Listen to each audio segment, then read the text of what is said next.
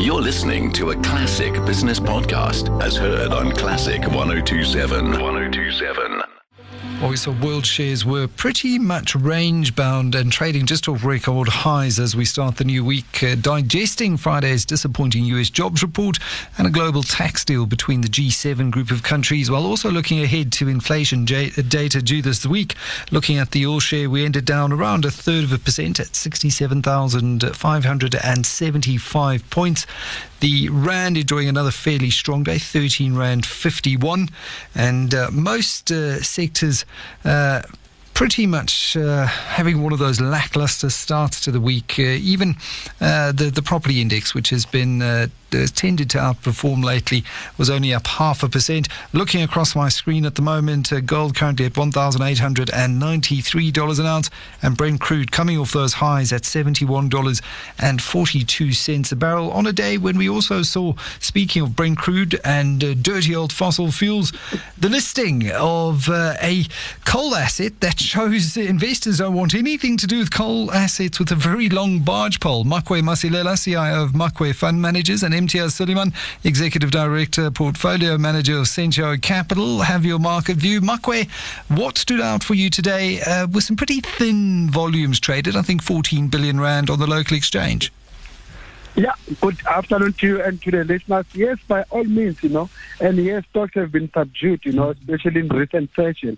And I think it's a question of, as investors who are continuing to assess a range of factors, the economic outlook, your supply chain problems, your high valuation for stocks, but inflation expectation, if you see, have eased, in recent days, investors anyway still remain on edge for any signs, and we're looking forward to the U.S. inflation that is coming later in the week. And what is it that the bank will do, on these easy money policies that have supported the rally in recent equities? For me, it's more a question of investors are trying to strike a balance between preparing for possible higher interest rates and also trying to ride this risk-on trade, which is underpinned by this U.S. 4 trillion or so spending that is expected, and obviously the news that came out of the G7 as well. And I don't think there's been much reaction to that, or maybe the immediate market implication is going to be minimal, because it still has to be discussed. It still has to go through the G20, and we know other countries might not like it. Just look at Ireland. Currently their tax rate is sitting at 12.5%. I think that's a very important point. That G7 tax story, Imtiaz, to bring you in on that, is fascinating. If you look at the detail, as Makwe points out, still a lot of water to flow under the bridge before it becomes a reality, T's to cross and I's to dot and that kind of thing. But you look at the likes of the big tech companies, Amazon welcoming a global minimum tax rate of 15%. Why do you think that is? Do you think for them it creates a further barrier to entry for competitors? Yeah, good evening, Michael. I think, if you look at Amazon specifically, they're well established in their sort of segment, and they have built up a formidable business over a number of years. Any new entrant coming in won't have the luxury of the lower tax rates that Amazon has. But ironically, if you look at Amazon in particular at this current point, it's paying a tax rate of around 6.5%. So they'll also suffer in the process, but it does raise the bar for any potential new competitors that might come into their space. It certainly does. And if you look at it, Makwe, as you mentioned, the market's still digesting this, but if a falling effective corporate tax rate has led to a decline generally in the US from around 31% to 13% currently, that accounts for over 30% of US corporate profit growth since the turn of the century. So if that's taken off the table, companies are going to have to increasingly rely on margin expansion and revenue growth just to maintain the recent pace of profit growth that we've seen. I can't see where that kind of margin expansion or revenue growth might be coming from. So if we do start to see a deal become more of a certainty, this will likely dampen the valuations that we've seen on the S&P 500. Definitely, it will do that, and it's expected. And I think we'll start factoring that in the minute we start seeing that it's becoming a reality. And as you said, it's not just going to be only those countries that might benefit, because even other countries might be able those companies, as it is, be able to pay more taxes in those other countries. But also what's concerning, I think, or it's going to be a headline, if they're calling this the leveling of the play field, and then they say we need to compete on education, research and development and infrastructure, those other countries, the G7s of this world, when it comes to that, they are miles ahead of other countries. So even now on that other end, the level field is not like leveled, because look at ourselves, our infrastructure, research and development, we're still far, far behind. And they think that leveling the play field is to make sure that people don't move, their tax base to countries where they'll be paying less tax. So I see a lot of headline. I mean, the likes of Switzerland as well. That's another country which is going to be big in arms to make sure that at least they continue to benefit out of that. And traders will certainly be marking their diaries for Thursday's US CPI number for May, and it's shaping up as one of the most watched data prints for some time, after we saw consumer prices jumping by the most in nearly 12 years in April, month before last. And the debate really rages on, doesn't it, Imtiaz, as to whether or not a pickup in prices is transitory. Where do you sit on this, on the spectrum here, between Larry Fink, who seems to think we're in for a big shock, and Jay Powell, who says really there's nothing to see here? Yeah, I think what we are expecting coming out of Thursday is that the expectations are for a number of 4.7%, which would be the highest since 2008 in the US. So I think the big scare for the US inflation number was in April. This is pretty much consensus that we're going to be well above the 2% level that the US is targeting longer term. And the big question, as you mentioned, is whether this is transitory or is a higher level of inflation. I think on balance, this sort of level that we're seeing will settle down. There are some bottlenecks that will open up as the economy opens up. For example, workers going back to the office and going back to work as the vaccines roll out. There's been a supply shortage of labor in the U.S. The other factor is higher oil prices and higher food prices. But we've seen a big reversal or a big drawdown last year when we had the closures over due to the pandemic.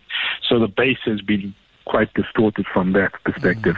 And then, just in general, we should see the spent-up demand from all of the stimulus and fiscal policies sort of leveling off.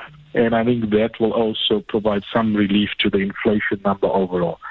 So it's just whether we settle down above 2%, but how quickly does inflation get to that 2% level and from this high base? That's the big question. Yeah, and I follow Branko Milanovic, a really exceptional macroeconomist, on Twitter, and there was a great chart that he tweeted looking at the UN World Food Price year on year. The last time that global food price inflation was running as hot as we are seeing it right now was back in 2011, Makwe. That set the scene for the Arab Spring. Definitely it did, and because we know basically it means the cost of living is going up. Just look what happened now, just looking at the recent numbers that we just got out of China. I mean, if you look what happened to their imports, they grew at their best pace in 10 years in May. Why? Because of this surging demand for raw materials.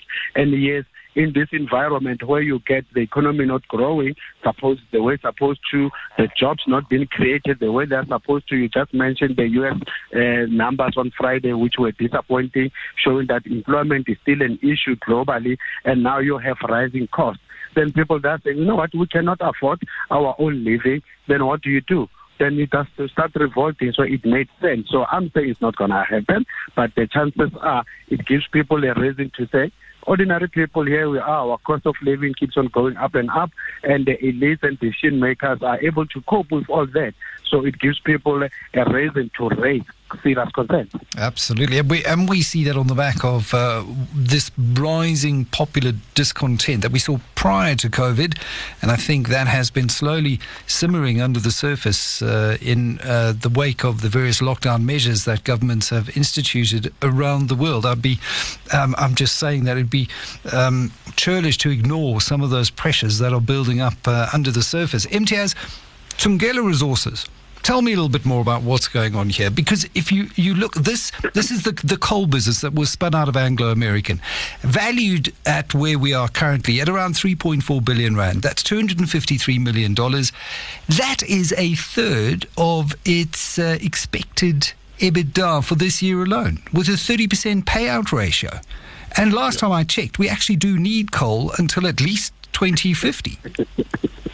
Yeah, I think you're right, Michael. But coal has almost become a swear word in the life of the ESG investing world.